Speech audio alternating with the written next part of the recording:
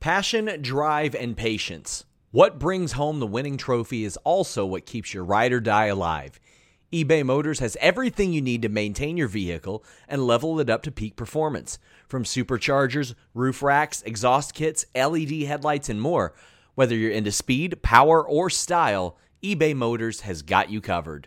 With over 122 million parts for your number one ride or die, you'll always find exactly what you're looking for.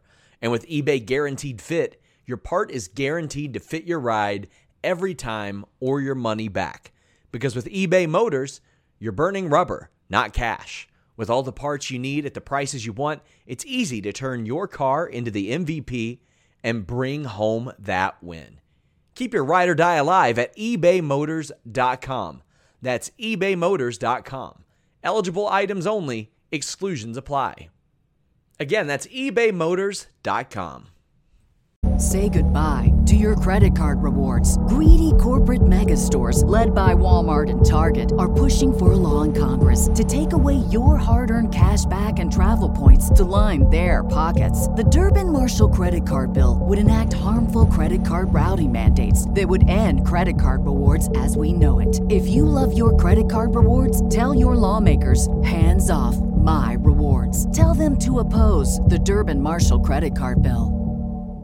DeRozan hit another game winner recently? No, they played Monday, and then they have the week off till Friday, which is nice. They needed it. You know, they played too many games in a row. But, yeah, it's cool. Did you see the All-Star voting? No, who gives a shit about that? Let's talk about the Blackhawks game, O'Neal. No, man. That was rough. That was rough, especially at the end. Like I thought it was tremendous. Kirby Dach, man. Why so What's happening here? Why isn't Joseph saying anything? Why? What's going on? Yeah. So I'm talking for Joseph today. Oh, what happened? What's wrong with Joseph? He can't talk. Well, why can't he talk? Like, I don't understand why not. He got COVID, so can't talk. Yep. No. I didn't even know he was like going to be on the show today. Like I had actually booked. Okay. I didn't realize he could be on the show. You didn't know? Oh my God. Well, I called SP3, so my ass did call somebody. Whatever. All right. I guess. Are you still doing the corner three, O'Neal? You still doing that? Wait. The Bob O'Neal corner three? Yeah. Fuck Bob O'Neal.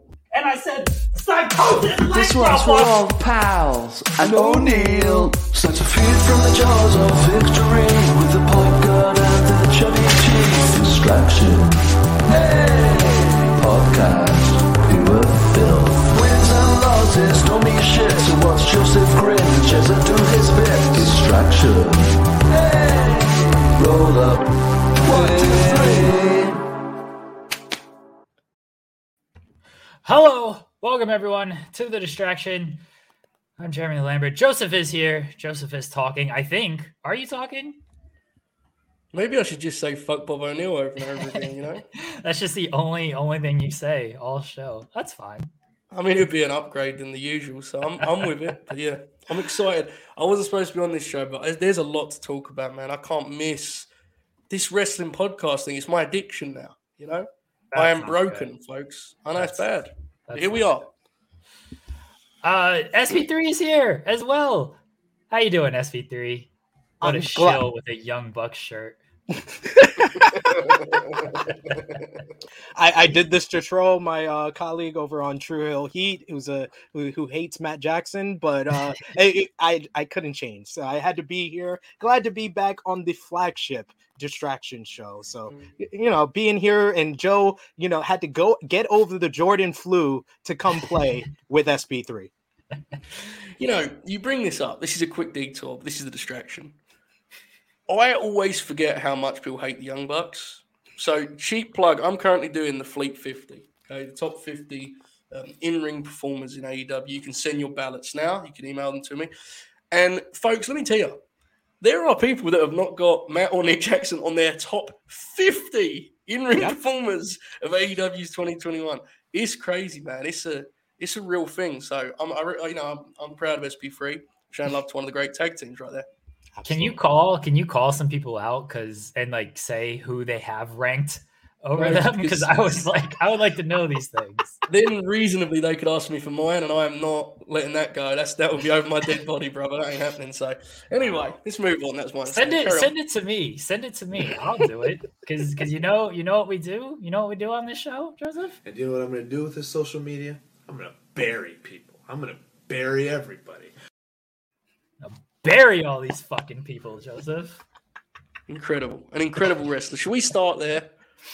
Let's start there after I read some super chats. Okay. Guys, get your super chats in. Get your question, comment, statement right on air. Get your Bobber chat in. We still need to register bobberchat.com, but you can go to humperchats.com, and that's registered. You can leave your comment, your statement over there. Our buddy Frank says, that's just Joe's Mick Foley walking back to Hell in a Cell holding his dislocated arm moment.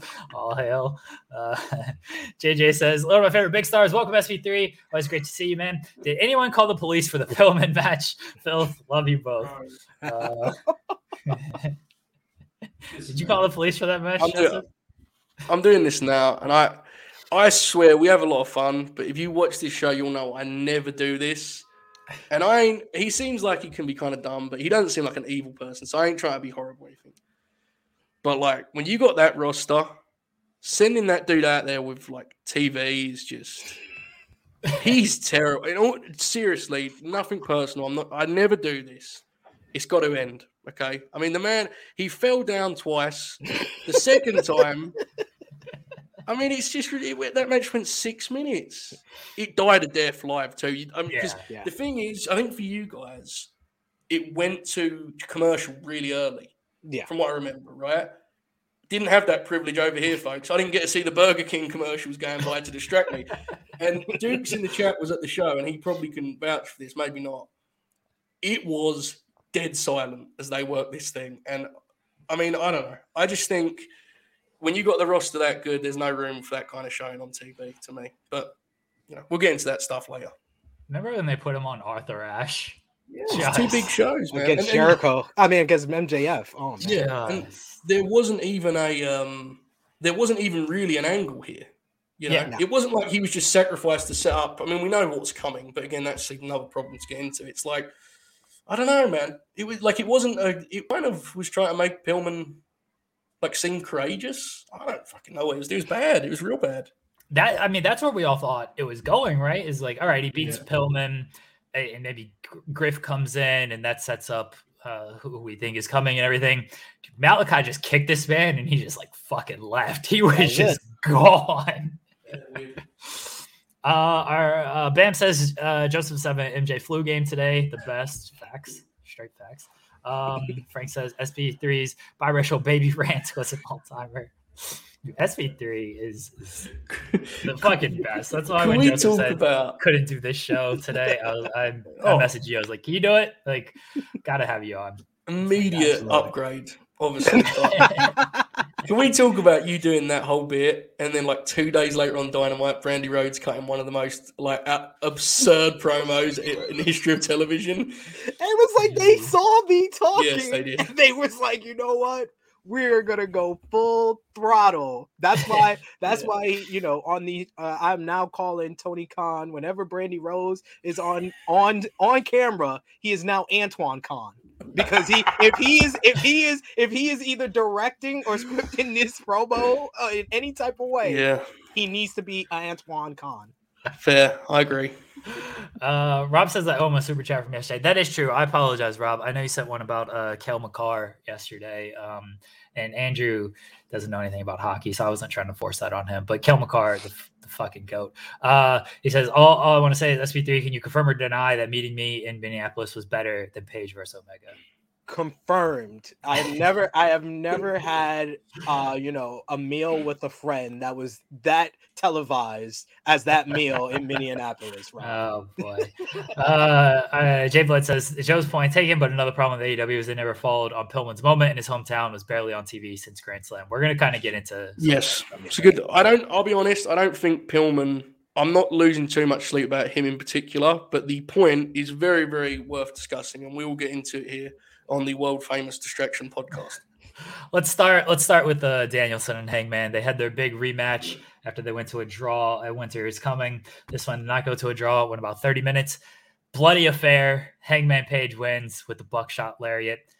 Look, it's very dumb to say this was my favorite match of the year. We're six days into the year. There's some good stuff at Wrestle. There is. At Wrestle some good Kingdom, stuff. though. Yeah, but like, fuck, this match was better than their first one, I thought, and I really liked their first one. Having a conclusion is good, but they worked it. Like, after going 60 minutes, they worked it with like the intensity that you would hope they would work it with after like a 60-minute draw. Like, there's no feeling out like there was in that first one. They went after it from the start. Both men, bloody messes in this thing.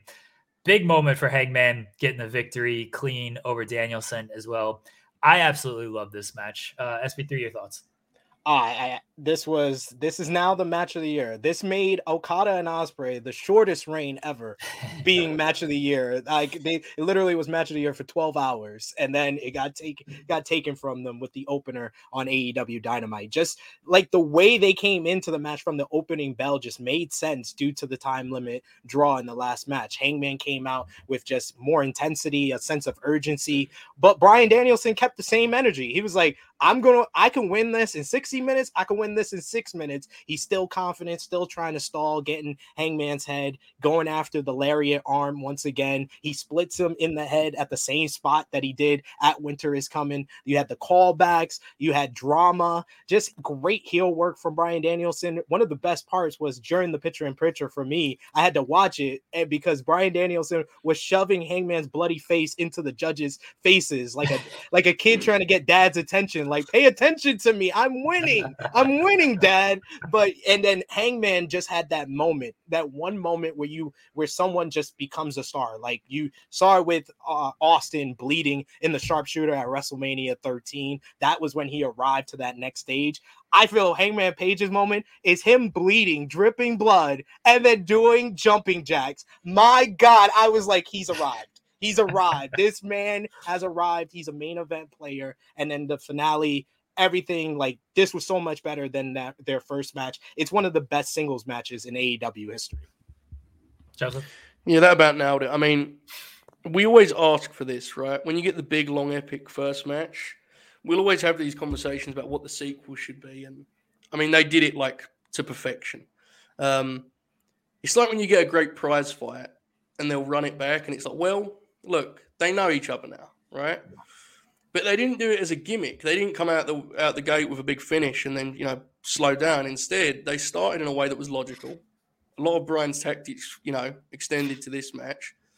But when Hangman brought him in to just sort of trading bombs in there, Bryan had no choice but to go with it. And then, it's a shootout, basically. It was incredible. I mean, I don't know. I don't want to go tell you what my instincts was when I saw Bryan's blood, but good Lord, man, how desperate has that been to bleed? I mean, the side of his face was I've seen some blood in professional wrestling in my time. That was quite the deal he did there, huh? Good, it was incredible. It was a fabulous match. Honestly, if there's a better match this year, I think it would have been, something pretty special. I really believe that. This at times felt like I was watching a grainy VHS of the considered greatest match ever from 30, 40 years ago for the NWA title. The only thing, and this is directly aimed at Jukes in the chat, who I'm blaming you directly for this, I wish the place was a little louder for the first bell and the opening heat. They had to earn it more than I would have liked. I wanted them to be rabid from the start. But I get it, losers and stuff. No, seriously, that was New Jersey, not New York. Yeah. Right. Yeah. Am I right on that? It felt like they just it almost was like they wasn't ready for it because it was the first one up. But the violence, the headbutts, the physicality, the psychology, the desperation, the blood. It was just beautiful is not the right word for this particular match because it was graphic, and there's some people would watch it and be like, enough headbutts. But to me, it was damn beautiful. It was a masterpiece. And Bryan Danielson, and I say this again, every time I do this, I have to say the asterisk. I'm not slighting Hangman Page, who's fabulous, wonderful wrestler. But this run of Bryan Danielson's is going to be something that we all kind of, one day when we're all retired and, we've done our gig for the WWF Network on Peacock, presenting the best of AEW every week.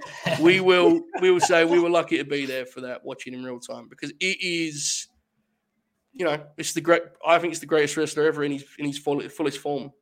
So it's very, very special. I love the match. What an incredible match. I mean, you mentioned that if we see a better match this year, that's going to be tough. I'm just thinking like Danielson's going to take like a week or two off, and he's probably going to go out there and just try to top it very quickly. When AEW's in on the beaches of Cleveland, he'll have this great match with Johnny Gargano. Gargano will come in, and Danielson and Gargano will just top it immediately. Jay Blood says, Hangman jumping jacks, the men's instincts are Gid level. I assume that means Josh Giddey level, which factual, the GOAT Josh Giddey.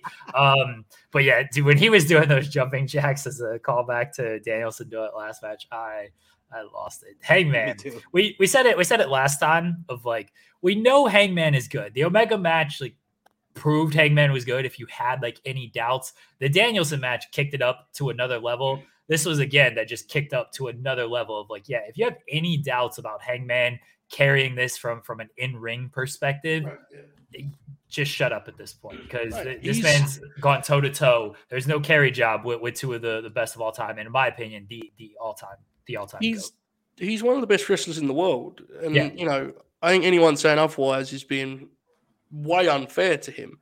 I think, we all do kind of a bit with Brian Cage, but like, lest we forget, he had an awesome match with Brian Cage at Double or Nothing, Yeah. And I'm not saying that was a carry job, because Cage is good at those matches, so God bless him. But, my point is, point me really in the last 2 years since he kind of got rolling with this character, point me to where he has let you down in a big spot. The guy's a special wrestler. The only reason we all focus on Bryan Danielson is, SP3 is probably the best example. It's like, you were there back in yesteryear in New York City when he was the best wrestler in the world as Ring of Honor champ. Like, it's hard for us not to just sit here and just talk about how great he is. He's special, man. He is what he is. Yeah, it's like unreal for me. Like my first independent show, I saw him lose the Ring of Honor World Championship. I was there when he returned to Ring of Honor after losing the world title, and they treated him like a god, and got to see the end of that run, his final match in Ring of Honor, got to see him go to WrestleMania. And then this, like, he's had 3 separate all-time careers in 3 separate companies. Like, this is unreal. Like, I totally agree with Jeremy. He's the greatest. He's my favorite wrestler of all time, but he is making the argument very, very well known that he is in the conversation for the greatest professional wrestlers of all time. When the only other guy that I could say probably competes with him as far as in-ring classics is making a fool of himself on the Twitter machine by attacking Becky Lynch. It's Bryan Danielson, man. Bryan Danielson is the GOAT, and we are being able to watch it. We should just appreciate it much, much more. Yeah, I absolutely agree. And this year is going to be really interesting because he's going to be away from the belt for a bit, right? Yeah. And, are we going to see heel Bryan in big programs, bleeding everywhere in blood feuds, or are we going to see babyface Bryan working those exhibition matches like the Suzuki match as an example? If you use that as like those kind of Clash of the Titans matches, I'm easy either way. I think obviously there's a lot of stories for him to tell regardless, but I guess with Danielson, you just kind of let him pick, right? What do you want to do, man? who do you want me to get through the door here for you? I mean, it's honestly, we're all sports fans, right? It's like, it's different because wrestling is really dumb and weird, but it's like the idea of signing someone of this caliber and them still exceeding expectations in like grand fashion is bonkers. Like, we all agree he's the greatest ever before they signed here, but I don't think any of us expected him to be this outrageous in AEW. He's had like 15 great matches. The man's out of control. I mean, everyone agrees that he is in like the top 5 best wrestlers of AEW's 2021. Folks, he made his in-ring debut on like the 20-something of September. This dude's different, man. I'm telling you, this guy is, he ain't just the greatest ever. He's in his own league. He's building his own suite up there. Anyway, we should probably move on before this comes an hour of this. My bad. Jay Shell says, I don't want cool judges if they use them. Yeah, the judges were Len, Henry, and Big Show. I think we all kind of got worked up of who they're going to pick, and they're just who's producing in the back? Let's get them. Bro, they're on separate chairs at least, man. Like you can't sit the judges all together on each other's laps like that. Like they're in. You had Jerry like this. Like poor Jerry had to sit between them too, man. Come on. Maybe it was a COVID thing and they didn't want to mess around with the building, but it looks so silly them all sitting in the same corner like this awkwardly. Come on, man. Get them a nice table or something, you know? Jay Blood says we were wondering a couple months ago where this matchup would have enough juice. Now it's a legit rivalry that will be remembered and returned to. Yeah, they'll definitely go back to it at some point. And Jay Shell says Cage is good at matches. He's got his style. He's that particular type of match. Like the big moves fest, he's good at. He's not someone you want to watch for 20 minutes, but a 10 to 15 minute, do every move you could possibly think of. He's good at them. I mean, I don't have to talk about it anymore because it seems like he's not going to be talked about much on these shows. But I'm looking forward to his Warrior Wrestling match with Will Ospreay. I think that's the right guy to be in there for a cage type of match. Yeah, he keeps ducking Buddy Matthews though because he's a coward. Avi says, for my money, Hangman, one of the best in the world, both in ring, perfect with his character development, best babyface in the world currently. Yes, yeah, that's all spawn. Yeah.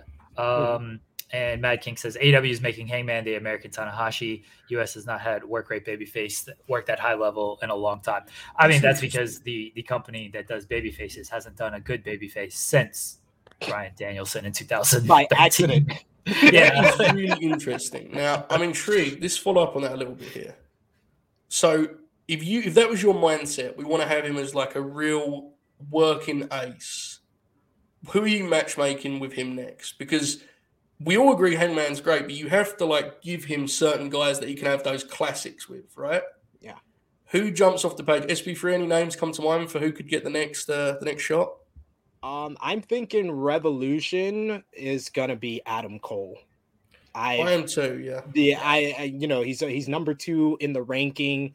This whole storyline with him being in the middle of Red Dragon and Young Bucks has done nothing more but make him look more like a star, and that was kind of it was kind of going off a little bit for a few weeks after Full Gear, but now it's back. He's a star again, and it can leave the Red Dragon and Young Bucks to go against each other at Revolution. Yeah. So you have 2 matches that play into it, and plus Hangman fits very well into that storyline there. So true.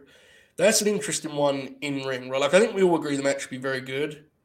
I would be intrigued what kind of match, because I don't see them having this kind of match. Does that make sense? It wouldn't. Yeah. It would be like slotting Hangman into a takeover main event. And what I mean by that is it will get good reviews, but I don't know if it would feel the same. It will be intriguing to watch how his reign develops. Andrade came up in the chat.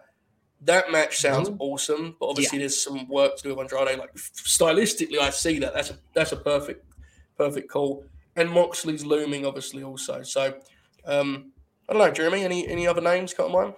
Yeah, I've long since thought that Adam Cole was the Revolution match. As far as other names, they can heat up anybody in a quick heartbeat.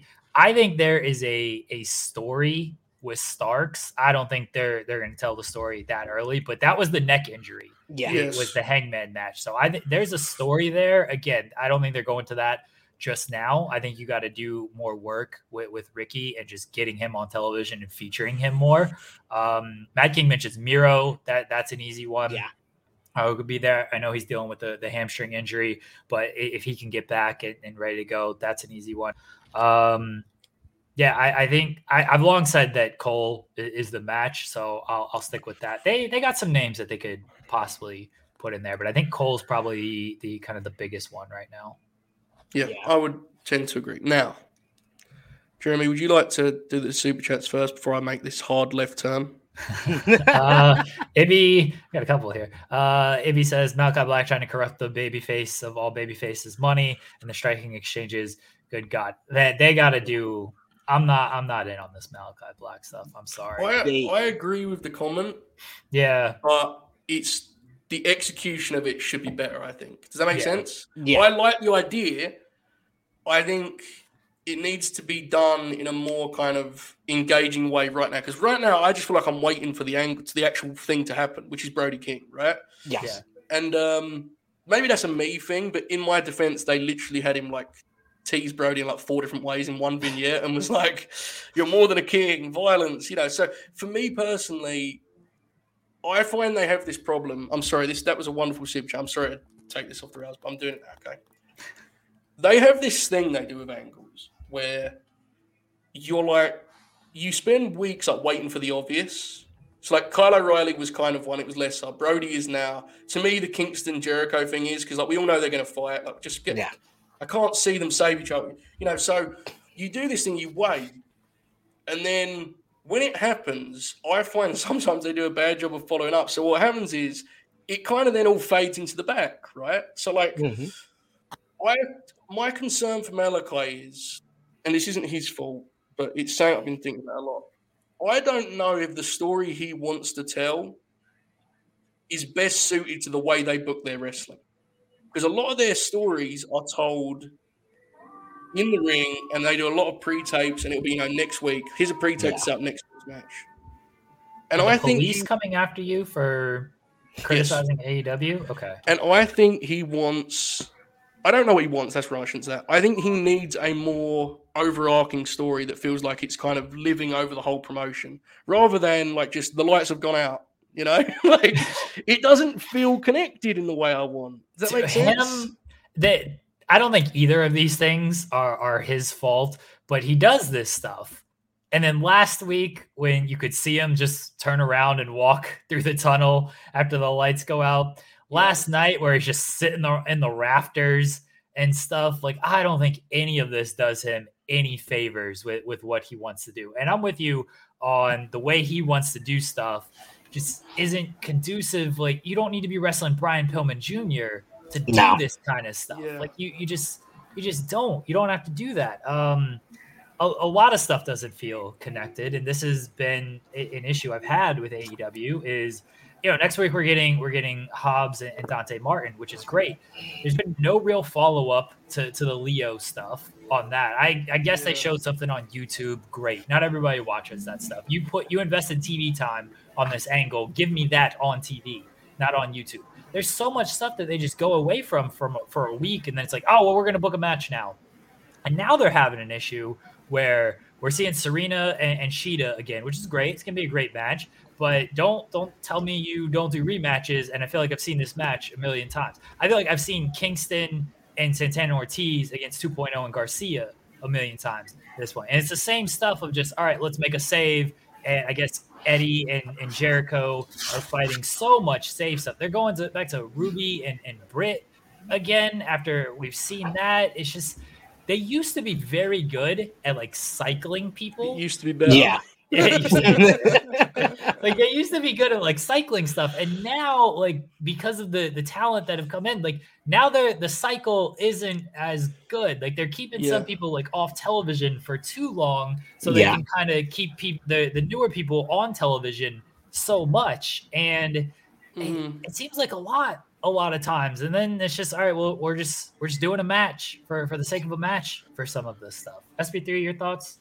No, it's very true. Like there's a lot of different feuds over the last couple of months that just they try to stretch it out too long. Like everyone always brings up Orange Cassidy and Matt Hardy, and with what both of those guys were doing afterwards, it made no sense why Matt Hardy won the last match between them, and that feud was just ridiculous. Even though they had a great final match, the whole Tay and Jay versus Penelope and Bunny went on for months.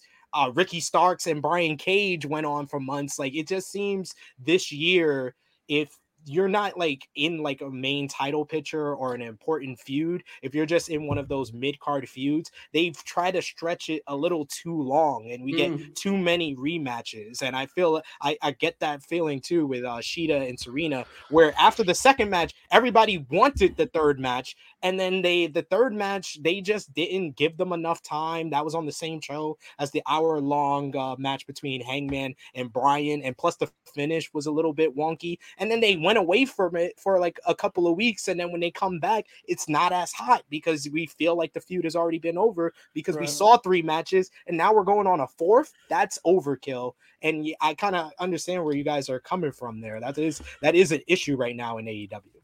So I think it's important to say that some of this stuff has been a problem, right? And but the show is good enough that you kind of go, well, whatever. So a good example would be the kind of moving too quick. You know, the famous example is poor Christopher Daniels getting beat, you know, standing there hugging his partner covered in blood, and they said, to the back! You know, and like someone in the chat said, I was ultra, I've missed it, but they said it was insane. They didn't even show a clip of the incredible street fight from last week's Rampage. Yeah. Mm-hmm. And some would say, well, why would you show it? And it's like, well, because you don't want stuff. But have no. Sorry, I went, my bad. You don't want stuff to have no weight to it. You want it to be remembered, you know. And when people do the stuff those women did in that match, you want it to be, you could do a video package, you know, like it wouldn't kill you. I will say, though, I did like, they did a couple dark recaps last night. Big thumbs up on that, because that's something they need to do for a long time. Now, here's the stuff, and you guys both said it perfectly, but just to add to it, here's the stuff that I think is a more recent problem. Firstly, the rematch and the extending the feuds is definitely a real thing. Like when Britt walked into the scene last night with Ruby, it was just like, oh, I mean, just book the tag match you want to book. You don't have to give everything an angle, you know. Like if you want to do the tag match, you don't have to do this stupid, you know, over the top, overcomplicated way of getting there. It's so lazy that we all know what's coming. You're going to do a match on Rampage. Just book the match at that point, you know. Like it's silly, but and this is a big thing that is maybe me, but this is where I'm at. First match was fabulous. We loved it. As soon as the first match is done, there is no possible way that show can be considered bad when it has a match of that caliber. So before I go any further, I want to say, objectively, AEW Dynamite last night was a good wrestling show. It was a good wrestling show about half an hour just based on the fact they had one of the great matches of the year on it. Fine. I like the Punk and MJF thing. It isn't really my flavor, but I think it's effective and I appreciate it.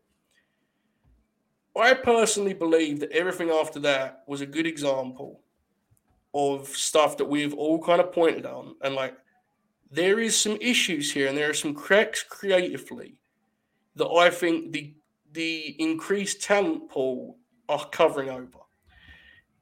Bryan Danielson will ensure that your show's only so bad, okay? CM Punk cutting promos will keep things pretty damn afloat. Hangman, all these great wrestlers. However, there are moments where I watch them do angles and I'm just like, what are you doing? Why are the Lucha Bros coming out and then you're having the lights go out and Malachi is just going to like transport past them? And then you're going to do lights later and you're going to do this and you're going to do that. And then at the end, it's a title change and we're going to have the heels come out. And it's like, you got to focus in. If your target is to put the belts on the Jurassic Express, just do that tonight. Just do that. Okay, because it's a big moment.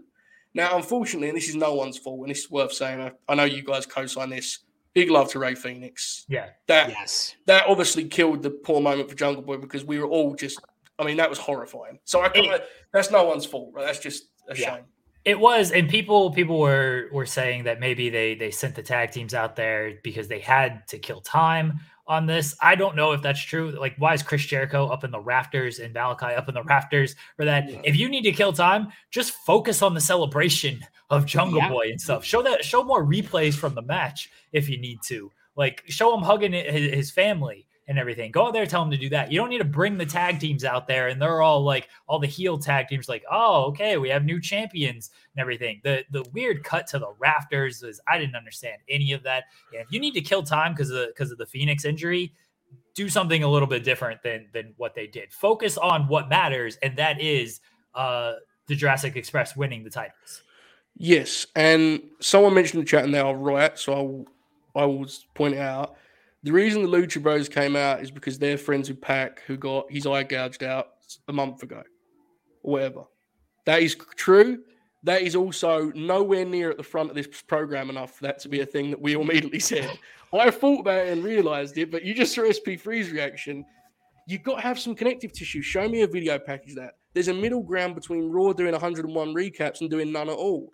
Now, the reason I know Corey's right, and you are correct, my friend, is because they showed one before this match because they wanted you to remember that Pac got his eyeball gouged out. Some in the middle would have helped. That's all. Sorry, SP3, you go on this. I'm all over the place. No, my guy Jimmy on AE Ramble, he says it every week. He loved that whole angle with Pac getting his eyes gouged out, and then it got dropped for weeks. For weeks on end, It was like Malachi Black just moved on to Spit in the Mist into Julia Hart's face, the whole issue with the Varsity Blondes, whatever he's doing with the House of Black. It's like he had 100 other things to distract him that made us forget that what he did with Pac. So you can't just do the one video package right before you're about to remind us of the angle again. You have to do something like commentary. It doesn't take much for the commentary to be like, oh yeah, man, Malachi Black made a difference. Like, we haven't seen Pac since what he did to him. Like, if they just would have mentioned it in his matches over the last couple of weeks. Oh yeah, I don't know about the match of the last guy. I think they did mention it like when the Lucha Bros came out and stuff. Yeah, they did. My thing is, okay, why do they care now? And then why do they care to come out at this point when Malachi was like already leaving? And I guess he did go back in the ring, but why do they come out at this point? And then they come out just to go to the back for their match. Like, at least stay in the ring. It's like, oh, okay, they came out because they have a match. It makes sense that they would try to come out now. But then to come out and then go to the back, it's like, huh? What? It's very jarring. Here's a perfect example, okay? I watched this show with my brother, who is what we call in the industry a casual fan, folks. Right? What I mean by that is he doesn't do a podcast like the rest of us idiots. So I wanted to test him on this, right? And I go, so why did the Lucha Bros, why did they come out there? And he goes, I guess they're going to do a match on Rampage. I was like, yeah, but what's the story reason? He's like, I don't know, man. I guess they just want to do a match on Friday or something. I was like, fair. Owned. I've been owned there. And, because that's the truth of it is, and this is not a new thing, and it isn't a big thing. If you're watching this and you're saying, well, I still enjoy it as much as ever, all how. This is not me saying you're wrong or anything. Mm-hmm. But there is this thing where the way Tony Khan does angles is he just sees them as like the necessary evil to get to his match. He's like, well, I want to do this match with Shida and Serena. What if Serena does an interview and then Shida comes in and punches her in the face? We could probably do that in about 30 seconds, and then I can book the match I want to book, and that's fine. But at some point, when you do it so often, and everyone is getting the shit kicked out of them backstage, and there's all these, it's a little bit dizzying sometimes. And when it's executed badly, as I think in some cases it was last night, unfortunately. That Jericho segment sucked. Well, that's a different problem. Because now we need to focus on something else. There are two guys that have been a topic for the last year. It's Code Man and it's Chris Jericho, right? And they have always, they've marched the beat of their own drum. God bless Chris Jericho. What's happened? You saying March with those two on the stage? I didn't even mean that. Right? I know you didn't. Cody Rhodes, the leader of the Million Man March, of course. Now look, here's what I'm saying. Chris Jericho has done a lot of great things, and the greatest of all of them was he was always ahead of the curve. So here's what I'm going to say, and Chris, if you're watching, I hope you're listening. If this is all him being self-aware and setting up his heel turn when he works Eddie Kingston, no problem. I'm fine with it, okay? However, if he intends to pull off some kind of babyface program with Eddie the way that Punk did, and he's going to do this shit in his promos, I may not watch this program. if at some point in the next month he stands up to Eddie Kingston and is like, hey, this guy's fat, big head, I'll be like, done, I'm out. What? Make fun of his New York accent, bro. That segment was bad, man. And it's like the thing about Jericho, he was always great at adjusting, but now he just feels like he's doing like tribute act shit. It's SP3. Where are you at on Jericho at this point? I don't know. I'm convinced that the worst thing in AEW is the Jericho verse. It's not the Cody verse. It's not the Cody verse anymore. The Cody verse is fully acknowledging the type of reaction that Cody is getting. While Jericho is the real oblivious one. He thinks because people sing Judas, he's still as over and still the one of the more popular baby faces out there, but his whole stick is really getting stale. It's already stale, but to even the people that were fans of Jericho, it's getting stale, and he doesn't have the best people to play off of. Anytime you extend a 2.0 feud past a month, it usually you're stretching stuff thin here. Like, I understand you're trying to get this one big tag team match, maybe Kingston and Jericho versus 2.0, or versus them and Daniel Garcia before you get to Jericho and Kingston. All you are doing is making people less interested in Jericho and Kingston. That was the thing we were interested in. That's the thing. If we have to get through all of this to get to Jericho and Kingston, and eventually Kingston wins, that's the asterisk too. Because the Jericho and Kingston feud is okay. I'm okay with it, but Kingston has to win at the end. It can't be Jericho. It can't be another big loss for Kingston. Jericho's not the guy after we just did this with Punk. So yeah, I think that's the main thing. It's just making us less interested in the match we really want. That is such a great point you just made. And this is something that I don't think is actually exclusive to Tony Khan. I see this in wrestling a lot. And he's still a young booker, right, in the grand scheme of things. So he's a really good example to use.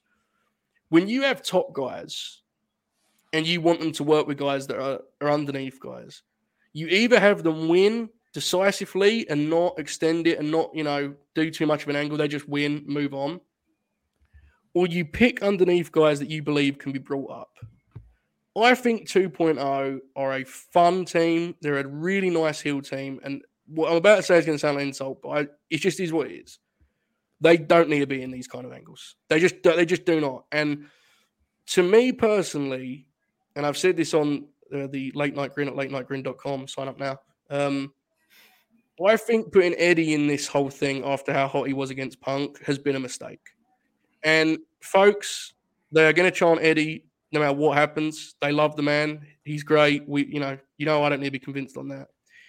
However, what SB3 said is the truth. If you spend too much time squabbling with guys that feel like they're underneath guys, inevitably, if they can't come up, the other guys come down. And I think, look, Jericho, he's an icon. He's beloved. So he can get away with it. And Kingston goes without saying he can get away with it. But you do not want to do it often. And another example was on this show. You have to be careful with Malachi. He does not need to be wrestling 6 minutes with Brian Pillman Jr. He's a top guy.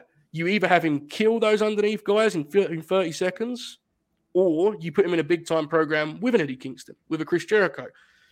That is something that wrestling has got to do better, I think, this year, in the sense that, there's something to be said for including everyone, but you have to know people's limitations.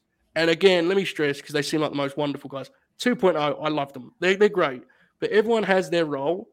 And I don't think theirs is an in-ring promo segment, that goes on for 8 minutes. And granted, they were just standing there for most of it. But I think it's a real thing they need to work on. You don't have to share the ball that much, so to speak.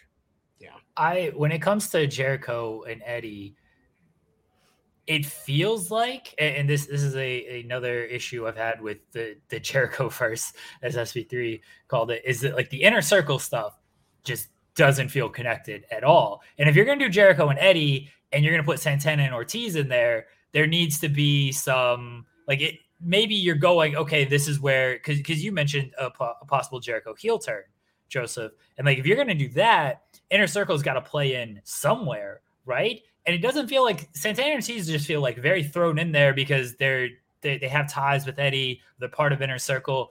Why isn't there question of late saves and things like that? It doesn't feel like they're going anywhere with this. And maybe they will. Maybe they will get to, okay, guys got to pick sides on this. But if that's the case, they ain't doing enough of that right now, and instead they're doing the 2.0 Garcia stuff for 2 months now, and it's can we just move past that and get to the actual part where it is going to be Eddie and Jericho? This show is sponsored by BetterHelp. If you had an extra hour in your day, what is the first thing that you would do? Read a book, take a nap, play some video games, do something for a friend, volunteer? A lot of us spend our lives wishing that we had more time. But the question is, time for what? And if it was unlimited, how would you go about using it? The best way to squeeze that special thing into your schedule is to know what's important for you and to make it a priority. And therapy can help you find what matters to you so you can do more of it. Therapy is so valuable. It's gotten me through some tough times, really helped me reflect on things that are important, specifically with BetterHelp. If you're thinking about starting therapy, give BetterHelp a try. It's entirely online, designed to be the convenient, flexible, and suited to your schedule. This is so beneficial when you've got that crammed schedule and you can't even imagine finding that extra hour. You can do it all from home. Fill out a brief questionnaire, get matched with a licensed therapist, and switch therapists at any time for no additional charge. Learn to make time for what makes you happy with BetterHelp. Visit betterhelp.com/Fightful today to get 10% off your first month. That's BetterHelp, HELP.com/Fightful. It's so flexible and it can help you find that social sweet spot with BetterHelp. That's betterhelp.com/Fightful.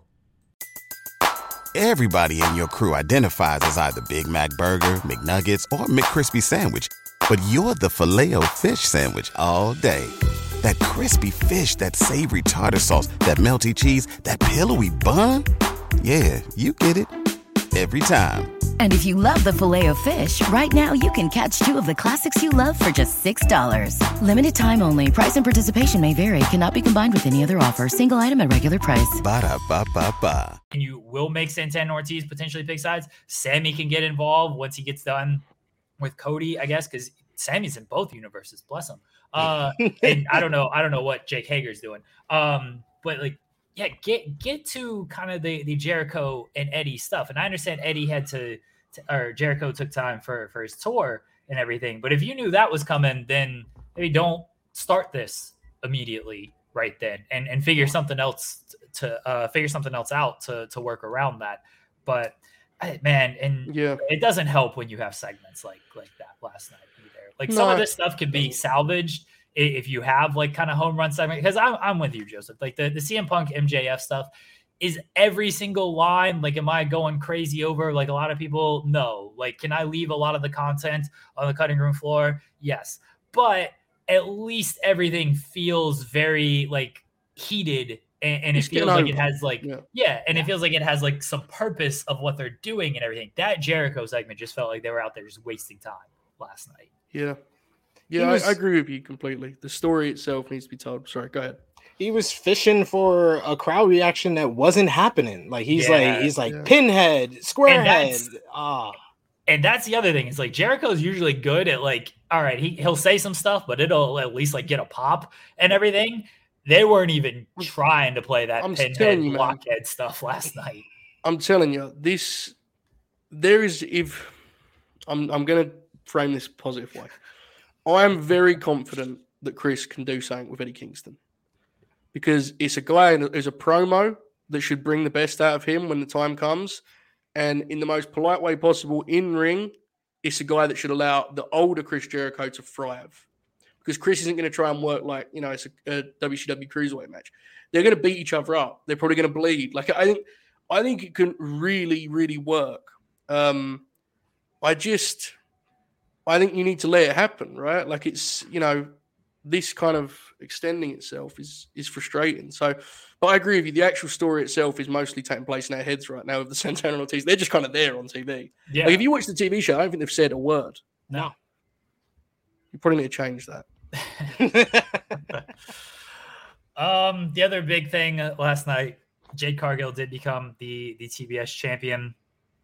Like how you feel about Jade Cargill winning is, we'll see where it kind of goes.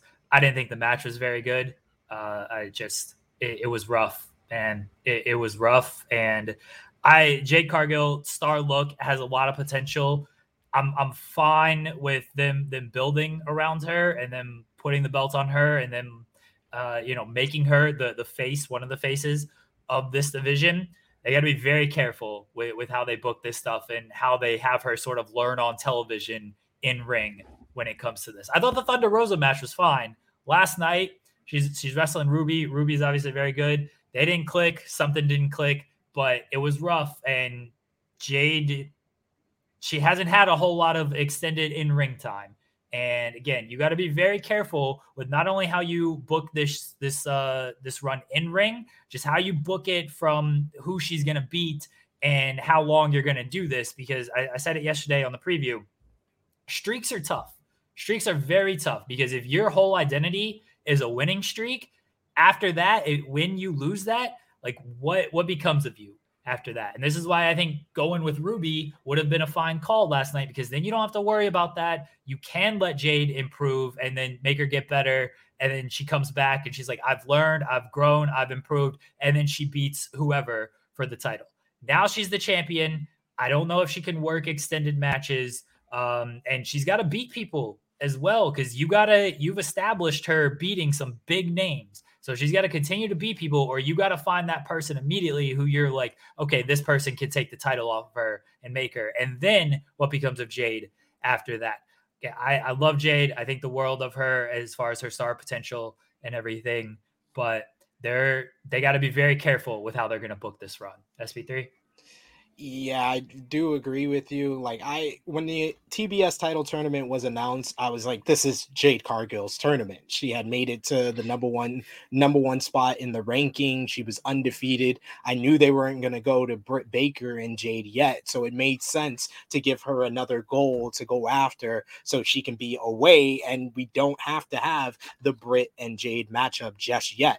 So it made sense. And after last week, though, I was just like, maybe we should go with Ruby, because although the match was fine with Thunder Rosa, it was very clear as day where Jade was at in comparison to Thunder Rosa. When she's in there with the best worker in the division, you can clearly see she's waiting. There's a lot of pausing. She doesn't always know what her next move is going to be. And we saw that even more last night with Ruby Soho. It just didn't click. They didn't mesh well. The biggest reaction that the crowd gave the matchup was when Thunder Rosa came out and brawled with Mercedes Martinez to the back, and when Jade put one foot on the top rope and then decided to go back down to the second rope. So it's just, when those are the biggest reactions in the match, something is missing. But I do respect them for their commitment and going with Jade Cargill. You know, she has the look. She looks like a superstar. She looks like, after her wrestling career, she can go to Hollywood and be a star in that way. She has that type of transformative type of look, but she needs reps. So if this title is to get her those reps in the ring, I'm totally fine with it. I could see it in a few months, maybe Tay Conte getting the victory and beating her for the TBS title. That could be someone there. If they want to go longer, like a full year of Jade Cargill, God bless them. Hopefully she gets better in the ring. But if they make it that long, I could see someone like a Red Velvet even beating her, because they have that story there. But I think the more than anything coming out of that, I can see they are doing some type of underdog story with Ruby Soho, because they brought up the loss against Britt. They had her give the interview after the loss in the TBS finals. They are going to give her that big win. It's just not going to come soon. Yeah. It feels like one of those situations where if you're going to do it, just do what she can do right now and just have her beat Ruby in 4 minutes. I mean, I know people would hate it, and I would too, but unfortunately, I don't think this was the right call. But what I'm getting at is, it's one thing to make the decision, but if you're going to do it, man, you may as well just do it, because these 10-minute matches, I say with no hate in my heart, they're just not very good right now. And that's fine.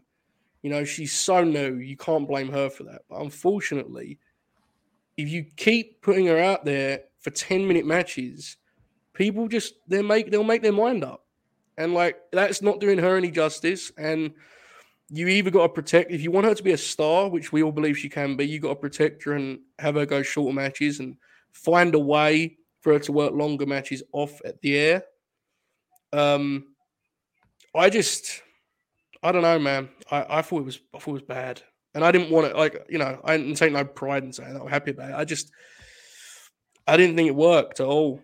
And but the crowd, I thought the crowd in the second half kind of got with it a little bit, but Jade's just not where she needs to be right now. Yeah. And if you want to put TBS title on, I get that.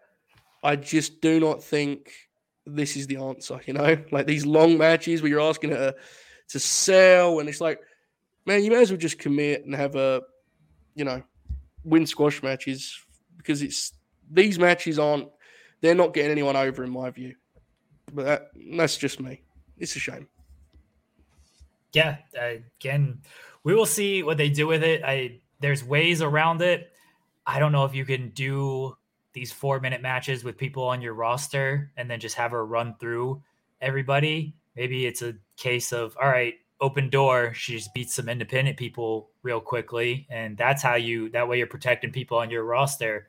But learning on the fly on television, not easy. Putting a title on this person and trusting her to carry some of this stuff, that's even tougher. I think she's been put in a bad spot given where she's at in ring.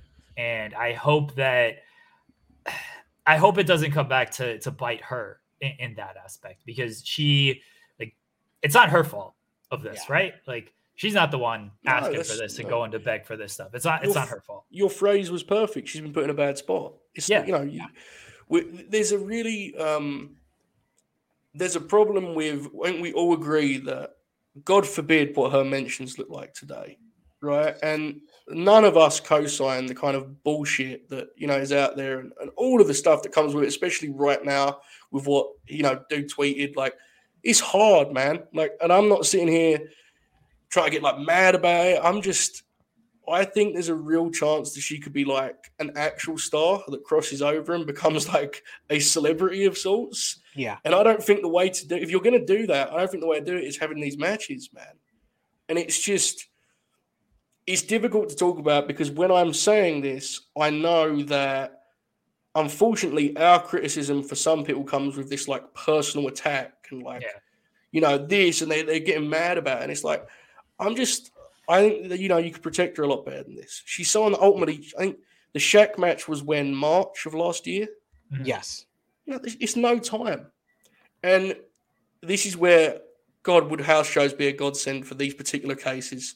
I mean, they're a nightmare for so many others because people get injuries and it's terrible. But it would be so wonderful to just say to Jade, every weekend you're going to wrestle Thunder Rosa 3 times or Serena multiple. But unfortunately, they don't have that. And I think they need to find their own equivalent. Maybe, maybe you can kind of send her to certain places where there'll be less of a spotlight. I don't know, but these matches, man, they're not getting over in the building to me. I mean, and no, look, that's actually not fair. The crowd got into it at the end. But what I'm saying is, look, let's all be honest with ourselves. When we imagine the first TBS title match, she was hoping it was going to be a slightly more, something slightly more triumphant than this, where at the halfway point, it was like, it weren't like the people were too into it, unfortunately. That's my read on it. I don't know. I agree. It just didn't click well, but I think you kind of onto something there. Like, they need to find like some type of feeder system or some type of independent promotion where they can just get her more reps. And whether that's them working with Ring of Honor, Ring of Honor wants ROH title to be defended in a bunch of places, and if they are going to come back in April, have her go over there. Like, they're going to do independent shows. They're going to need stars on their shows. Jade Cargill is a big name, and you can put her in there with the Roxy. Even though Roxy is younger, she's been more experienced in the ring. That's going to help her to, work with the Rios of the world, the Shitas of the world. So I think that they have to find some other promotion to help them out. That's the best way to do it, because just having 3-minute matches on Dark, it's not getting her any better at this point. Yeah, and that's a really interesting. There are some guys, and this is something that fascinates me, like the idea that because of the way their system works, if you're a top guy, it's great because it's going to extend your career. You're not wrestling every week, Or you're not wrestling multiple times a week anyway. But there is another issue where some of these people are getting to a point where their TV matches are like, there's so much pressure on them for every TV match, this is this person's first match on TV in 6 months. And it's like, well, I mean, that's not really a great way to position someone to succeed. I was talking to, I think we all here love Powerhouse Hobbs, right? Like, we all think he's money top guy. Yeah. Love. He had a match with him and Starks had a tag with the Dark Order on Dark a couple weeks, but months ago probably now. And the match just fell apart. It happens, right? And I was like, well, that's fine. And I pulled up Hobbs' cage match deal. And like, Hobbs is a veteran, so it doesn't show as much because he's a pro, obviously, but like, he's wrestling like 6 real matches a year, like you're gonna get out of rhythm, right? Like it's a unique setup. We're gonna see positives, we're gonna see negatives. What we're saying right here isn't like, oh, it's the end of the world, I need to, tear it up and build a developmental territory. But I think SB3 is correct. There's probably something to be said for looking at alternatives. Because if I see real pros looking a little bit rusty at times, someone like Jade, she's got no chance, right? Yeah, I mean they have working relationships with independent companies. Obviously, like we've seen guys like Eddie go to Defy. There's GCW is obviously a big one. There's a million Mission Pro, Thunder Rosa's company. There's a million independent companies out there. Not all of them are on like television or anything like that. You obviously got to be careful about like what fan base you're going to put them in front of. I'm not sending Jade Cargill to a GCW event. You got to be careful about that stuff. But she could certainly go to like a Mission Pro and work some matches. She could go to like a Defy. I don't think Defy televises anything. Beyond wrestling, I know they're kind of taking a break, but they have like the Wrestling Open thing, Limitless. Like there's companies out there that she can go there and work these work some matches every weekend. And it's just a question, does she want to do that? Do they want to put her in that position? I don't know. But at least that would help her give her some reps in front of some fans and not necessarily in a type of television capacity, especially not a television capacity that's as high pressure as a Rampage or Dynamite. I think also she needs to get reps in, like if it's not going to be an AEW, because obviously they're against it. If it's going to be an independent promotion, give her some matches against guys, because you can tell a lot of times in her matches, she doesn't want to hurt her opponent. And she feels like she's so much more powerful than the females that she kind of lays off or doesn't lay in her punches. She pulls back on like kicks and stuff. Get her in there against a guy, and I think that she will get more comfortable in the ring when she eventually goes back and fights the ladies in AEW.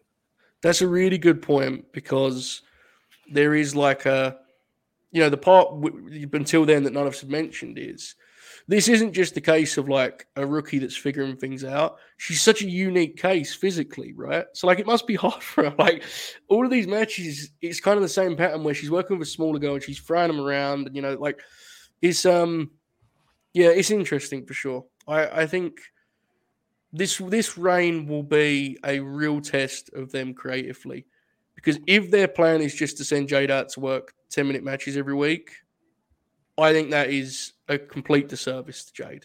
So we shall see. But then again, if it squashes, it's hard. I don't know what the answer is, if I'm being honest with you. They've kind of put themselves in a corner all along with this, and it's now we're in, it's come to fruition. So we shall see. Catch up on some super chats, and then unfortunately, everyone knows what time it is. Yes. Eric Brady says, do you think the case can be made that Bryan Danielson is better in ring than Braun Breaker? It's tough, man. Braun Breaker's really good. Listen, that match did rule though. In all fairness, it did. Yeah, it did. He's a hell of a talent, Braun Breaker, right? Incredible. Yeah. He's great. Jay Shell says Lee Moriarty, he fought Punk and now he has no steam. A lot of guys like that. You just kind of do that one-off thing, and I wish they'd have followed up on the Seidel thing with Moriarty. Me too. Remember he was like taking him under his wing. I don't think they've done anything with that since. They had that one really good matchup with Leo Rush and Dante Martin, and they never went back to it. Now, I don't think they're doing it on the C shows. I don't think they've teamed up on them. So I don't know what to do with that. That feels like a team that could be on TV, man. That's a hell of a team. Yeah. Jiblet said Malachi stuff needs to be deep, involved, high end. AEW looks a little bit low rent in context of his ambitions. Probably fair. Yeah, that stuff just, it doesn't hit with me. I don't know if it's deep. I agree, but like there is truth to that though. Yeah.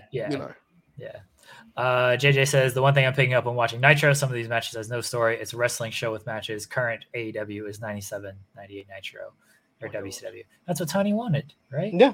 Yeah. That's the best years, he said. He loves that shit. But what did AEW do? I thought the numbers are out, maybe not. And Phantom, jokes about his dye job was off limits.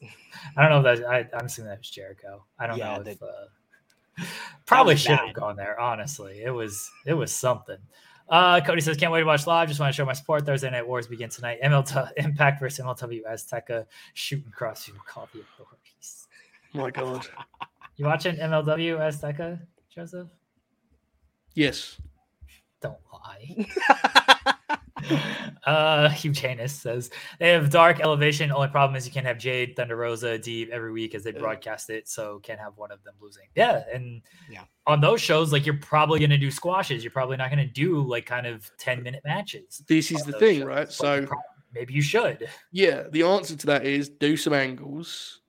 But I think the reason they're hesitant to do more, they do some. I've watched the shows, like they definitely do some. But part of why they don't do as many longer matches on Elevation, especially, is they've got so many guys that need to get out there and wrestle for the night, So it's like, Dark Elevation is like 40 minutes long, and there will be, 7 squash matches in that time. Like they ain't looking to have long matches. They're just trying to get guys out there to wrestle. So it's hard. Jay Blitzer, let's just say, with all our concerns about Jade, she has handled herself in the face of a lot of hate in a really personal. Yes, look, this has nothing to do with her personality and her off screen or anything like that. It is a lot of just they put her in a bad position, and she's done everything that's asked of her. I think they've been asking a little bit too much of her from an in-ring perspective. Yes. It's a shame that unfortunately we're like. This space is just dominated by people being complete arseholes, right? Yeah. Go ahead, SB3. I'm sorry. It's a very toxic space. That's why I'm glad to be here with you guys. But I have the AEW number. They did over 1 million.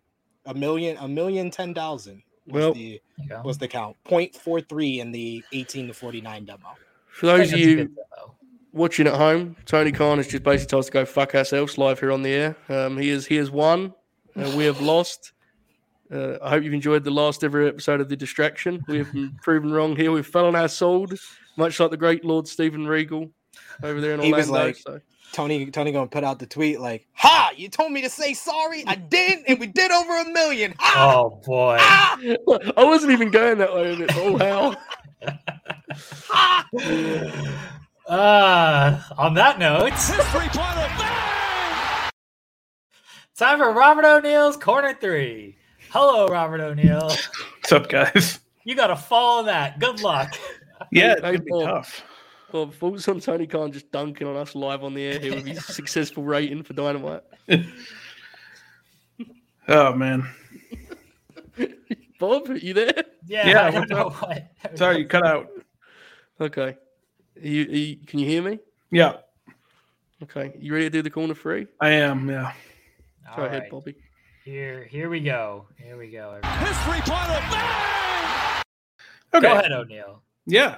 So, we're about the halfway point of the NBA season, so I figured I'd check in how things are going around the league here. I'm going to start with the Lakers. Been watching them a little bit recently. LeBron, still very good, still doing it at 37 or whatever he is. The rest of that team, though, man, they suck. Like, Westbrook doesn't have it anymore. And I'm sorry, I don't mean to do this to you. Anthony Davis, I think, is still fine once he gets better. But you know what it is, too?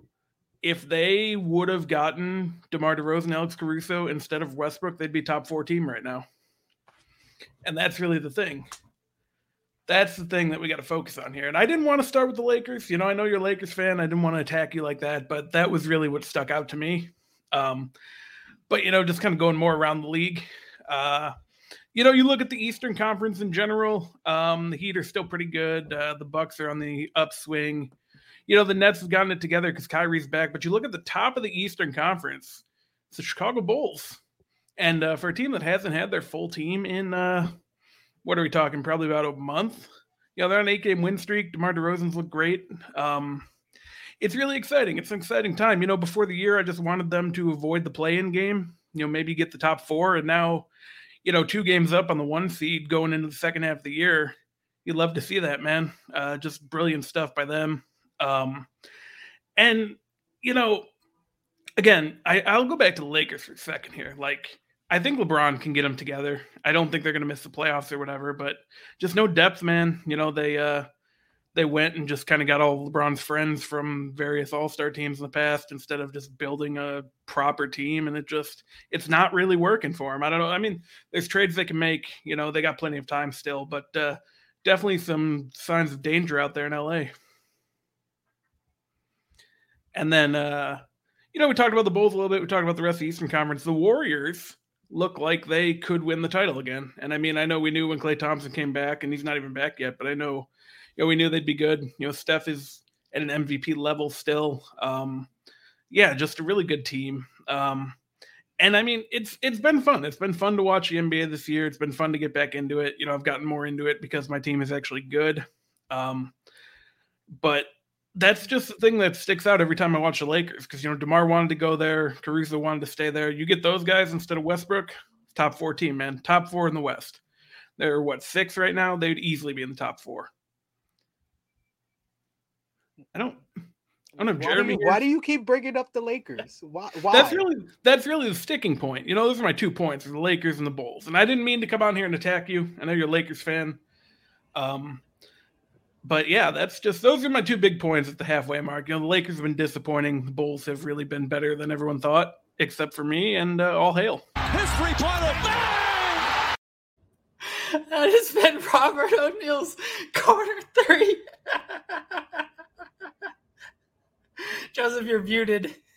What a piece of shit he turned out to be. I was dying. Like, he kept going back. He kept going back to the lake. I thought it was over. Do you know what that was? That was like, the meme of from Joker. When Joaquin Phoenix he tells the joke and he looks at other people. That was Bob at about 8 different points during that, where he just dunked on the Lakers, went silent, and was like, "And what?" He clearly didn't know how much time was left, so he just stopped. So the Lakers, they didn't get to further. He was history. He was giving the viewers time to laugh, literally. Hang on, are we saying we need to add a laughing track to this program? Yeah. Do we have to, for Bob's sake, to fill the 3 minutes? Do we have to let him pause? Yes. So he has a button he can just press, and he gets the laughing. He's lucky. I let him do all that, because I was going to say, I'm not going to even insult him back. He's a Bulls fan. It's tough with the way they've been playing. It's tough to actually disprove any of that. He's a Bulls fan, and Bulls fans have had it rough over the last couple of years. Last time he saw a championship, Bob was starring with Ben Stiller in Heavyweights. So I understand that he's a little bit salty. He's a little bit salty at me and the Los Angeles Lakers. No, you just killed that man, bro. Holy shit! Holy shit! That was incredible. Heavyweights, man, that's a classic. We just saw a murder take place. Tony Khan stuffed me into a locker there with that rating. Bob thought he was home and dry, didn't he, Jeremy? He thought he'd won. He was sitting back there smug. Jesus, man. Wow. Says Joseph Escobar, be careful, guys. As distraction COVID protocol followed the way Bob's politics seems bad. You should have left me off the house shows, brother. That was incredible. I can't believe what just happened. Oh man, Bob, do you have any thoughts on the fact that you've just stole defeat from the jaws of victory? It appears based on what I just watched play out here. Yeah, no, I've been owned. I have to admit that, and just move on. Oh my god, we got some bobber chats to read from Jay Shell. Says, hi Joe and SP3. I don't like Jeremy right now. What'd I do? He said he was going to kick me after I thought we were friends. Hope SP3 ran series too. Yeah, you guys are talking how young you are. Just look at you youngins. Jay Shell also says, I'm getting new age ass boys jokes made at me. I blame Jeremy. That's not my fault. And not Brian Danielson. Oh, this is not John Alba. Am I the only one deflated that Danielson didn't go over? I just like to pretend that Bryan Danielson actually did send that as not Bryan Danielson, and he's That would pissed rule. that he didn't win. I mean, I get it. He is awesome, but it's Hangman, right? Like, Yeah. you know. They could have done a lot of things there. Like I wouldn't have been mad if Danielson won, Yeah. but I'm all for Hangman keeping the title. There's a lot of meat there. So Yeah, I agree. oh man, do we have anything else to talk? I feel like we can't after That's it. that. It's done. Do we talk about the release stuff? People got released. It's bad. A quick thing. One thing I will say, and this is another message to the wrestling world here. If, we all talk about this thing, we talk about the imaginary, like, third promotion that's going to come along to make wrestling even more fun. Yeah. If there is a money man on the earth right now who has any interest in entering professional wrestling, we're about to find out because Regal is the guy.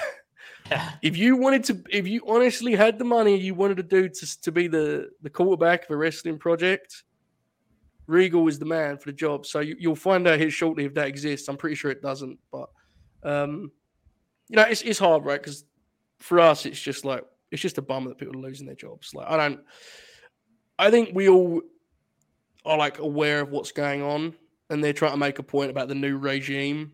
And unfortunately, this is just what happens with that stuff when you get cold, callous corporations trying to send a message. They haven't been subtle with it, so I think we're all aware by now of what's going on. I thought Regal was going to dodge the bullet because he's fucking Regal. Everyone loves that guy. He does every job. He's got, I'm pretty sure, I don't think I'm speaking out of turn here. We all agree on this. He has a job waiting for him in AEW if he wants it. A pretty lucrative one. Yeah. I think for wrestling's sake, it would be really fun if we see him centering another promotion. I don't know what promotion. I don't know. But that dude has got like some serious kind of pull in the industry. People love him. So I don't know. It'll be interesting. He's the big headline of it all, right? I think it's fair to say. Yeah, easily. SP3. I was just honestly shocked. Like, I remembered the tweet immediately when I heard the news. Remember when Triple H said that as long as William Regal would always have a job as long as he wanted one. So is this telling to tell us that he doesn't want to be there anymore? But no, we know the fact of the matter is that they are just wiping the slate clean, and it's just very disheartening because it makes it feel like all the work in giving WWE a lot of the stars that they have on the main roster, it comes down to William Regal either helping those guys when they got to WWE or being the person that got their foot in the door for WWE. So to make it feel like all of that didn't matter, all that hard work that he put in, to just let him go in the way that they did, it's very disappointing. It's like, I know you guys always say Fed is dead, but like they have a dead soul. That's what that really means. Like they will never be dead as far as business, but as far as their soul and how they show appreciation to their employees, to the people that work the hardest for them, it's very different from how I grew up watching this. It's weird, right? Like, I think we can all agree that WWE was always very, very questionable in terms of morality, right? But there was this, and this does not make it right, but there was this sense that, like, those kind of, in the family would always be, and like Regal is the ultimate example. Like, I never thought I'd see Regal not work for that company, but, because the wrestlers, we've never seen them cut wrestlers at the rate they have the last year, but generally, if you look through history, the wrestlers come and go. But there are these guys that kind of stick around forever but the truth is, and I don't think I'm going out on a limb here, he was intended to be Triple H's right-hand man for when he was, the Pat Patterson or the Bruce or whoever. And I guess that's just not happening anymore. So it's a huge story. And we've covered it enough, no doubt. And, this isn't the time to get into it too deep here. But, like, folks, do yourself a favor. Go back a year.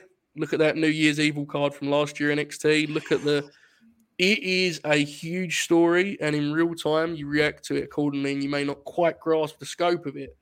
Imagine me telling you a year ago this is where we'd be now. It's insane. It's absolutely insane. And, of course, ironically, this week's NXT show was great. So it's all, rainbows over there. They probably think they've done a great job. But this next few years, there are going to be some really interesting conversations to be had about what this new approach is, how it works, and how long it lasts.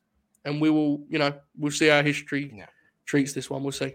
One thing that isn't being talked about enough is how NXT went from one of the greatest women's divisions of all time to where they are now, where the New Year's Evil show, I do agree, was a very good wrestling show. That match. One of the weakest things on the show was the women's match. And it literally Takeover Vengeance Day. Go back and watch that show. When Toni Storm goes from NXT UK to NXT, when Ember Moon comes back from injury, you got Io Shirai as champion. You still had Mercedes Martinez. You had Raquel Gonzalez on the rise. You had Taya Valkyrie just signing with the company. All of that is gone. Io Shirai is an afterthought in the division. She was in a tag team where they were having sushi and having one of the worst segments in NXT history. And this whole division is just, it's not what it used to be. And I think that's one thing that isn't being focused on enough is that they built up one of the best women's divisions ever and then tore it apart for this rebrand. Yeah, and this is hard. So I was reading a thing the other day. I don't know who it was. I'm sorry. But they were talking about who's going to win the Rumble, right? And on the women's side, these were the names listed. So you had Bianca Belair, who we all agree, obviously the Becky stuff sucked, but like the first year or so, they did a great job with that, right? She won the Rumble. She won Mania. I can accept that as a win. She's one of the top women. She's great. Awesome. The next names were Banks, Bayley, Bliss, Asuka were in this thing. And I'm like, look, I love all of these people. At some point, you gotta, that was the Royal Rumble predictions 3-4 years ago. That doesn't mean you don't push Sasha, but of course you push her. She's one of the greatest wrestlers in the world. But you have to have other names fit alongside them. And that's where you'd like to see a Toni Storm or a Rhea Ripley or a Shotzi or any of these people, right? And Liv, but they're not there. And some of them could be there, but they need the help creatively, the same help that the other women got 5-6 years ago. So it's going to be the big concern, I think, is you're absolutely correct. You nailed it. The NXT Women's Division is objectively worse. The big question is, how long until that truly damages the main roster? Because the main roster still has that core, right? Those names are named, they're still there. If they don't start adding soon, man, that's going to get slim before you know it. So that's something to watch for sure. Very good point. Jay Shell says, I think Walter is officially in the U.S. He's just having his last match in NXT UK. He made the announcement just now. Yeah, I think that was a coward, betrayed Great Britain. SB3, thank you for joining us today. Always appreciate it, buddy. Let the people know where they can find you at. You can find me on the Twitter machine at TrueHeelSP3. You can see my written work on sportskita.com and WrestleTalk.com. Check out my new podcast with Rick Ucchino, Believe in Pro Wrestling. You can listen to that wherever you listen to your favorite podcast, as well as you can see me on Sportskita Wrestling YouTube channel and my own YouTube channel, True Heel Heat. True Heel Heat this Saturday, 11:05 a.m. Eastern Time. We are going to have special guest Rich Fan from PW Torch, so check that out. And then tomorrow on True Heel Heat YouTube channel, my exclusive interview with Shane Taylor, his last official interview while he was under contract with Ring of Honor, where he talks about his feelings coming out of Final Battle and how he really felt about Ring of Honor cutting away from his ending with Kenny King to the CM Punk promo. So check that out tomorrow. There we go. That'll be good. He's always a really great interview. Really great. Yeah. Matt King says, family doesn't matter. If you have shareholders satisfied, WWE going public was the beginning of them. Capitalism plus art, always at odds. That's the reason I said that was because, it is important that and I know we are in the chat probably is too, we're all aware that, that place was always probably not, they never really cared, but there was always certain people that felt bulletproof, I don't feel like that way anymore, right? It feels like anyone could fall. Should I do plugs now, Jeremy? Yes, you can do plugs. Should I let the show end now rather than adding another topic on top before we leave every time? Do we have another topic? No, hell no. Okay. I have some stuff. So a couple of things here. The Fleet 50, after I spent an hour talking about why AEW is dead, you can send your 50 your ballot of the top 50 in-ring performers of AEW's 2021. We've got I haven't done them all yet, but we're on 18. Let me tell you, folks, there's a lot of opinions out there. We've got there's some wonderful people with wonderful ideas about professional wrestling. You can send your ballot, joeholbert05@gmail.com. Just send me the list. I'll put it in there and I'll announce the winner in a couple of weeks. You got the 22nd, I think, is the deadline. So you can get involved in that. LateNightGrin.com for the Patreon, in which we do the Late Night Grin program. Also, quick thing, personal thing here. I want to review Dynamite. You run wrestling site? Tell me. I will do it for a. That's what we do on this show. I know, but I'm working on something. Or a minimal price of $500,000 a week. I will review AEW Dynamite immediately after the show goes off the air. That's the thing I want to explore in all seriousness. So if you're involved, hit me up, all that good stuff. Phantom, they do not have to be fully signed. If they wrestle one match in AEW, they're eligible. The key is you only judge them on their work in AEW though. So if you did Rocky Romero, you wouldn't include while thinking about his stuff in New Japan or whatever. So there you go. The bare minimum, just one match in AEW. I got to thank you guys for having me on the show. I always have a great time, even though you sent Bob for me. It's fine. It's fine. I didn't look, Bob. We don't script O'Neal, okay? We're not backstage. We don't hand him a script or anything. He didn't even tell us what he's gonna do. Half the time, he doesn't even know what he's gonna do. So he just shows up, and we just kind of give him free reign. We don't have control over that, man. I'm sorry. No, I appreciate y'all guys. You guys are two of my favorites in all of wrestling media that I generally call friends. And yes, but I have to call out Jeremy when we doing our challenge podcast. Man, I have no free time now on weekend. I still have not watched last week's episode. I've not watched last week's episode. I've not seen the pasta rant. I haven't seen it. Oh my god! I'm so sorry. What's the challenge equivalent of Fed Dead or Fleet Beat? Have we got one for the challenge? It's too long, right? Yeah, it's tough to really play. Chibi. I'll hopefully catch up this weekend at some point. I've gotten no sleep this week, SP3. Give me a break, man. Me either. I did a watch along for Wrestle Kingdom. I had to be on camera watching that at 3:00 in the morning. So trust me, I know. Jeremy, before you click end stream, can you put Dion's comment on the screen? Not if you don't even read it, just put it on there and let us go off the air with that on the screen. Thanks, pal. Thanks, everyone. Bye, everyone. I have plugs, Joe. So sometimes I do things every now and again. No post show today. No post show. We'll be on Twitch tomorrow. Joe Pearl and I, 5:00. Shout out to Shabugan who is paying for my EA Play subscription. If you guys just want to send me money, you can PayPal me. I'll take money. I'll put it to good use. So Joe Pearl and I are gonna do some stuff there. There will be an Impact Hard to Kill and AEW Battle of the Belts watch along this weekend on Twitch. I think that's everything. We'll be back on the Distraction channel on Monday. What are we reviewing on Monday? Are we reviewing Impact? Impact. Are you gonna be around for that? You want to do that? Impact and Battle of the Belts, Jeremy. Yeah. That sucks. Remember Battle of the Belts? They were going to have quarterly specials. And we were like, Clash of Champions, baby. Just here's a Cody match you've seen before and a Britt match you've seen before. Fleet beat, folks. 1 hour. Fleet beat. All right, everybody. Thank you, guys. We appreciate it. Thank you again, SB3, for doing this. Always appreciate you, buddy.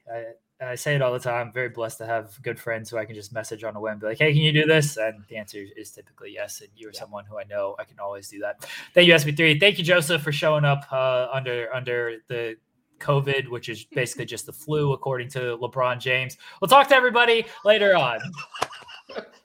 Say goodbye to your credit card rewards. Greedy corporate mega stores, led by Walmart and Target, are pushing for a law in Congress to take away your hard-earned cash back and travel points to line their pockets. The Durbin-Marshall credit card bill would enact harmful credit card routing mandates that would end credit card rewards as we know it. If you love your credit card rewards, tell your lawmakers, hands off my rewards. Tell them to oppose the Durbin-Marshall credit card bill.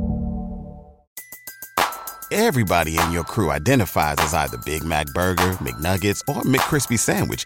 but you're the Filet-O-Fish Sandwich all day. That crispy fish, that savory tartar sauce, that melty cheese, that pillowy bun. Yeah, you get it. Every time. And if you love the Filet-O-Fish, right now you can catch 2 of the classics you love for just $6. Limited time only. Price and participation may vary. Cannot be combined with any other offer. Single item at regular price. Ba-da-ba-ba-ba.